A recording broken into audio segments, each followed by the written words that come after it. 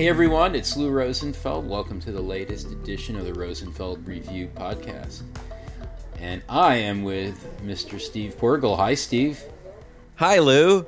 Oh my God, you've got your podcast voice going. You sound very excited. Yeah, I'm excited to talk. That's it. Are you excited to talk? Are you excited to talk about something in particular? Or most likely, are you excited to talk with me? I'm excited to talk with you, Lou. Well, thanks. Well, I'm excited to talk with you too, Steve, but let's just cut to the chase and be honest. The truth is you have a new book out. Those of you who are listening probably already have a copy of Steve's first book that we also published, Interviewing Users, which not only has my all-time favorite Rosenfeld Media cover, and there's a lot of good ones, but I like to describe it as a classic. I think, I don't know what makes a classic. I don't even know what it would need to sell or what people would need to say about it, but it seems to have really kind of filled a void in the canon of books in our space. And I'm hoping that your follow-up book does similarly well. I know that I'm really enjoying it. I enjoyed it in its pre-book form, and I'm enjoying it now in book form. And the book is Doorbells, Danger, and Dead Batteries, User Research War Stories. And it just came out a couple weeks ago. This is December of 2016, if you're wondering. Steve, this is like a compilation in a sense, and somehow you convinced me to publish a compilation because I tend to be very anti-compilation. But I think it's also more than that. Why don't you talk about the genesis of pulling together all these war stories, and then we can talk about how they made it from an idea to an actual book. Yeah, that's great. And I'll use my normal voice because I can't sustain that voice. When I look back, I sort of see two, points of origin. One is a time that I was at a conference many years ago, and people are at the bar in the evening, as often happens, and we just started telling stories. And I hadn't been doing user research for very long, and not many of us had been doing user research for very long. It was a less, well-established thing than it is today. And we started describing sort of weird, interesting, unusual things that had happened to us. And it was like a neat moment. Wow, we have these things in common. And, again, just an old enough time in the field that we weren't on Slack channels and Twitter. Those things didn't exist. And so we weren't necessarily as well connected with each other. And this period of telling stories and exchanging things that were not about the work, but were about what it meant to live the life of doing the work, I guess, just really struck me. It gave me a sense of community, a sense of belonging. And I sort of held on to that moment like, talking about this stuff and this other stuff that we never talk about. Because during the day at the conference, people are presenting their case studies and their successes and, their best practices. And at the bar, we're talking about, this thing happened to me. So there's others. Go ahead, Lou. Yeah, so I want you to just sort of color in the story a little bit more. What was there a particular conference or a few conferences you found yourself at where the subject came up, and what were you drinking? Well, if I was like really suave, I would like drop the name of some cocktail. I was having a Harvey Wallbanger neat. I don't know if that's a thing you can even have neat. It actually was the Thought at Work conference, which was a student-run conference that the people at Rochester Institute of Technology put on. And that was the first time I met Alan Chochnov, who writes the foreword for this book and is one of my favorite people. Virginia Prestrel was speaking at that conference, an author, writes all kinds of things about design and culture and society. Yves Bahar was one of the speakers from Fuse Project before he was a cover model for Wired and everywhere else. It was early days, and if you sort of look at who was there, and I don't remember exactly who was talking what at the bar about user research, but this maybe was 2003 if I had to put a year on it. So that was kind of the one point of origin, I guess, for the stories, and it sort of planted a seed in my head that these stories are interesting and that I wonder about, talking about them more formally. And then you flash forward, I don't know, maybe 4 or 5 years later, Dan Salzberg was working for me and came back from a day of field work and started telling me about how he kneeled in cat pee and how he was trying to keep the participant from knowing that he had kneeled in cat pee so that the guy wouldn't feel bad. And it was all this empathy moment of, sort of looming over him with the camera. Dan used to be a filmmaker, and he sensed like this is the Oscar moment. The guy was giving this big impassioned speech, and Dan is realizing, oh, I'm standing above him while he sits on the couch.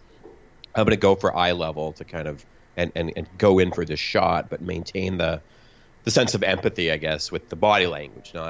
And so Dan kneels down, realizes he's in cat pee, doesn't know what to do, ends up trying to conceal that by where he puts his knee when he stands up, and then runs off to do another interview. So you can, like this very meticulous. You can take the user researcher out of cat pee, but you can't take it out of his pants. So no, not while you're in the field. And it was just such a great story, and it was such a great, we had work to do and things to be reported, and we talked about all the learnings and the impact for the project and what our client needed to know. But I was just really struck by what happened to Dan, why it happened to him, what he did about it, how he thought about it. And it just seemed like this really interesting story that said so much more than it took me further than I think we were at the bar. Like there was something else going on here, and I didn't necessarily know what it was. And I looked for ways to try to get people together to tell, I would call them failure stories at the time. And we had a proposal into South by Southwest that didn't quite really get accepted. We ended up doing something else. But every time I would pitch this to people, they would start to respond and say, oh yeah, I've got a lot of stories. So that made me feel that there was certainly, sort of a marketplace of contributors out there, and there was probably an audience because there was something interesting going on. So I didn't take like a concrete step with this until I was finishing the classic Interviewing Users, as you characterized it. And, one of the things I wanted to say in that book is, hey, there's a way that we can learn. And in addition to all this information, which is maybe more pedagogical in structure, just by sharing these stories, we can learn other things. We can learn about what is really going on. And, you had, I think, encouraged all of us authors to create some kind of hooks in the book. Like how will the book grow and live online after the book is published? And so that was my little thing.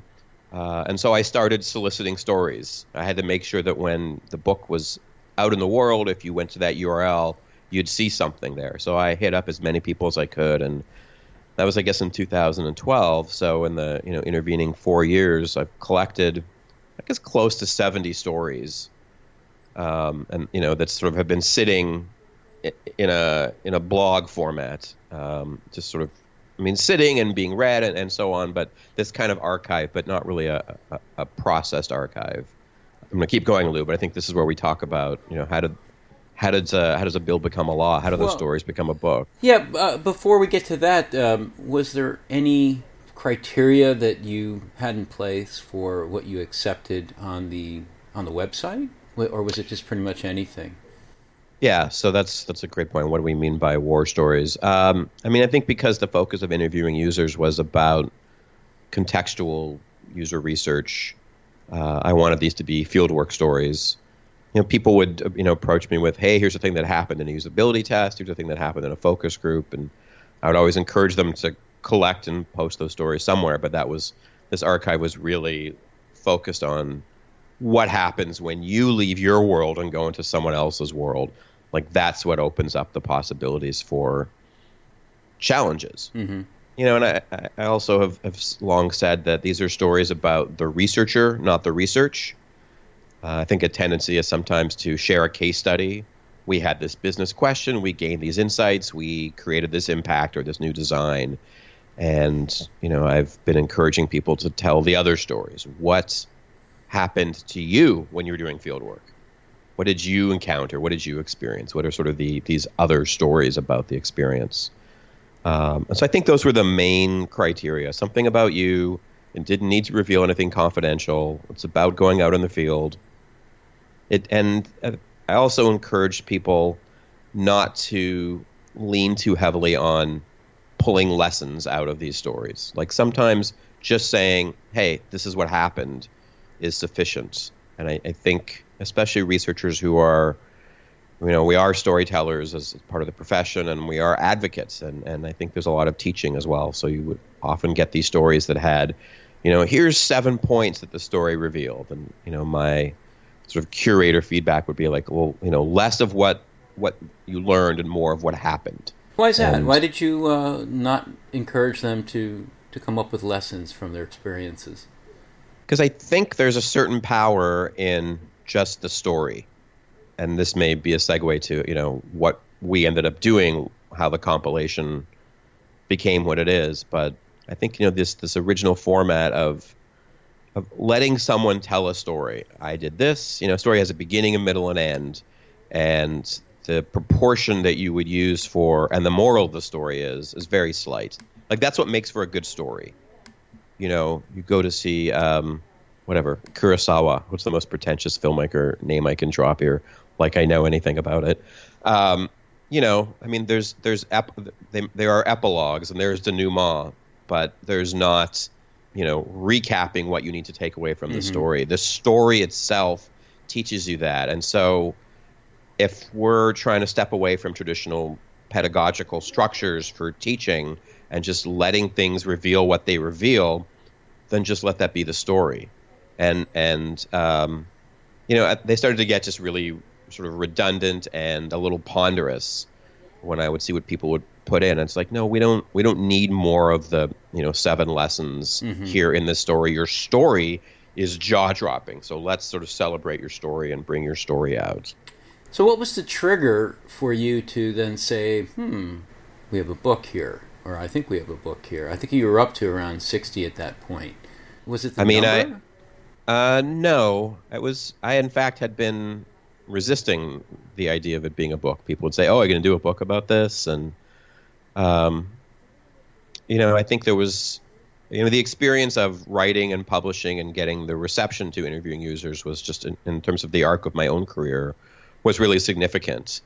And so I didn't really know, well, if that's what a book is like, what does another book look like? And what do you do for a follow-up?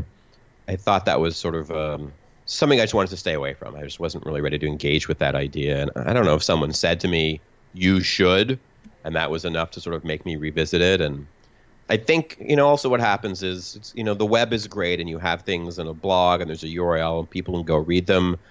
I think those stories were ephemeral, even though there's a place for them and you can still find them there. They would come out, I would tweet them, people would read them, they'd react to them, and that was it. Mm-hmm. And they're sort of getting lost in the, in a blog is not sort of the hippest thing anymore. They were getting lost. And so thinking about what do we do with this body, this corpus, and it seemed like, all right, the initial, the initial idea for me was literally to compile them, was to kind of concatenate them with, a page for me saying like, this is so-and-so story about this, and really just put them from one form into another. And if they could be put into a book, an ebook or a physical book, then the aggregate of this archive could take on a new life because it could be experienced as one thing as opposed to trawling back through an archives, which no one was doing. So that seemed like, oh, that's pretty easy. I should just do that. And that's kind of, I think, what I came to you with, and you pushed back on me. My feeling about compilations, and I'm not quite ready to say this is a compilation, by the way, but my understanding when you came to me was that it certainly could be, and that it had many voices. And I probably have a conversation once or twice a week with someone interested in a book that is a collection of some stuff that might be interesting. And, there are great compilations, but for the most part, when they make it into book form, they're not.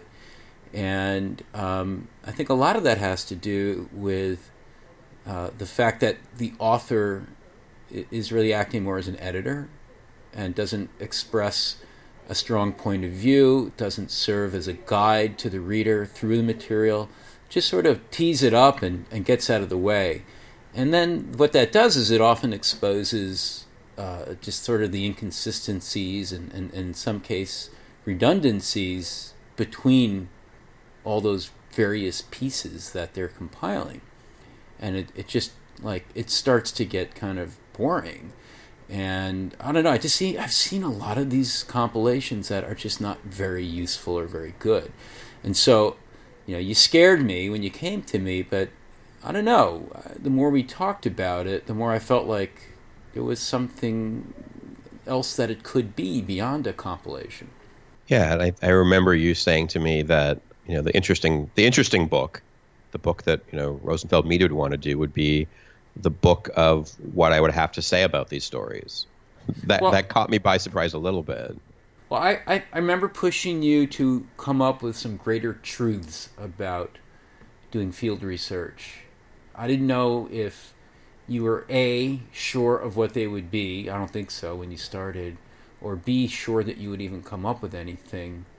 But Steve, I had a lot of faith in you, that you were going to create some sum that was greater than the parts once you'd gone through the process of combing through them and looking for patterns and great, as I said, greater truths. And I think I'm the publisher, so I'm going to hawk Steve's book. I am obviously biased, but Steve has created 11 chapters, each with his own perspective, and then usually anywhere from 3 to 6, 7 stories for each chapter that fit that perspective, that illustrate that principle. And I sat down with the book when I had it in my hot hands, and it was pretty obvious to me that those 11 chapters are the kind of greater truths of doing field research. Are you overwhelmed by my... I'm verklempt.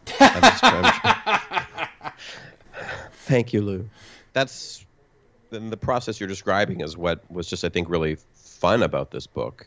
People ask if writing a book is hard. This was really, it was like a joyful process of creation, I think, and that was sort of the task you set before me. I don't know, how do we say that? That's where you sent me, is like, find what you have to say about it. And it's, I had been doing speaking events about the war stories for a couple of years. It's not like I had never reflected on it, but I think the level of reflection, really taking a complete step back and, seeing what were the themes, what were the patterns, and what did they lend themselves, and what did I want to say about it? It's funny, I said that I had asked the storytellers not to put lessons too much into their stories, but that was, I think, some direction from you and your team was, you need to tell people what to take away from these, which I also resisted, just because my brain wasn't there yet. But I think each chapter, I don't know, this, I'm going to hawk it a little bit too. I think, me talking about the themes, and then these stories which illustrate these themes in very different ways, and then me coming back and saying, like, here's 5 or 10 things to think about. They aren't always, easy action items. Sometimes they're just mental models to build for yourself to understand how to make choices in really complex situations. But I think that structure of an essay, a bunch of stories, a bunch of takeaways, I mean, that is the book. And so as you go through these 11 chapters, you get all of that. And as, again, to create that, it was very gratifying for me. And the response so far has been really positive, and it feels like, all right, there is something here. I think stories, this is just a set of stories. It is not all the stories. And, one of the outcomes I'm hoping for is that this kicks loose some more stories, whether they send them to us and we publish them at rosenfeldmedia.com, or people get together and go to a bar just to talk about stories, but that people use stories to do something additional than because I sort of getting at this before, right? There's other ways of learning here, but I think what these stories also have to offer is they're stories where things go wrong often, or they go differently than what you expected. And these are stories about successful, competent, talented, experienced researchers doing all the right things and still having things go wrong. And so you can look at these stories and you can think about, I think there's a lot of judgment that happens. Maybe you wouldn't have done that. Maybe you would. But you start to have empathy. And I know that's just an overused word, but I'm going to use it here anyway. You start to have some forgiveness or some acceptance of what happened to that person. If a successful, talented, competent person can do everything right and still have things happen, like when Nicholas Nova encounters a hungry, newly released from prison guy when he's doing interviews at a fast food restaurant, who kind of comes up to them and shouts at them. You can't fault Nicholas for that. That's the nature of contextual research, as things happen. And so you start to think, well, okay, Nicholas can't control everything, and he's at the top of his game, and it's okay. Like, that's what's going to happen. That's what research looks like. I'm probably going to have a situation myself where I did everything right and something, quote, wrong still happened, and maybe that's okay. And it doesn't mean that we do crap work in research, but that we acknowledge that our work takes place in this very uncontrollable context, and that, not everything is going to be as dramatic as, someone released from prison, but these moments of loss of control or things breaking down happen. It's just research is hard, and humans are complex and imperfect, and we're imperfect. And to have that be a way that we, as people doing research, participating in, all of us kind of in user experience space, as large as you want to kind of draw that, if we can consider research that way, we can get on with it and not be scared of recrimination from others or kind of holding ourselves back. But I think we can grow as a practice just by talking about what happens and kind of sharing the reality of it. Well, I think you hit the nail on the head, and when I was reading it occurred to me that you were kind of helping us understand not only how to be empathetic for the people we were observing, and obviously how to be empathetic for ourselves, but that it's a microcosm to some degree for just how we interact with people. So the fact that you don't have control necessarily as much as you might plan for in interactions, the fact that people are exasperating and that you have to be prepared for it. Sometimes they're gross. Sometimes they'll put you in danger, or you'll put yourself in danger without realizing it. Sometimes you'll be in situations with people that will force you to question your morals and your ethics. Those are all basically principles that you're covering with these chapters, and I think obviously if you're like a student starting out, or maybe a junior person in any type of user research, this is helpful. But I think really, anyone is going to learn something about themselves and about people from a book like this. And I think we can wrap this up. And I don't want to, we're kind of pushing past my magical 20-minute mark. But I will tell you that when one of the times I picked it up in book form was actually on the subway here in New York City, and had some time to kill at a long trip. Normally I'd be looking at my iPhone, but my iPhone was dead. I was on my way to the Apple Store, as a matter of fact, and I was like, "Wow, I have a book. It's been designed to be read on places like a subway, short trips." And I dipped in, and the stories and your essays are very short and modular and easy to digest, but there was something else about else that was magical about that experience, which was reading it on the subway, surrounded by people who could be subjects, just people of all types, because the New York subway is very diverse in terms of who's on it. And I was just wanting to do a study right on the spot and just grab some people or just observe some people sitting on the train it really inspired me, and I want to thank you for that, Steve.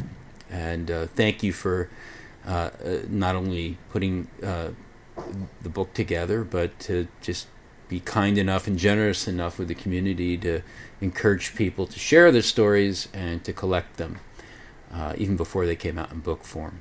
Thanks, Lou. I think I'm not going to add anything. That's a lovely way to leave us. So thank you. Cool. Well, Steve Portigal's Doorbells, Danger, and Dead Batteries, User Research War Stories, available from Rosenfeld Media, obviously. You can pick it up from Amazon as well. And I think you'll enjoy it. I hope you'll pick a copy up. Thanks again, Steve.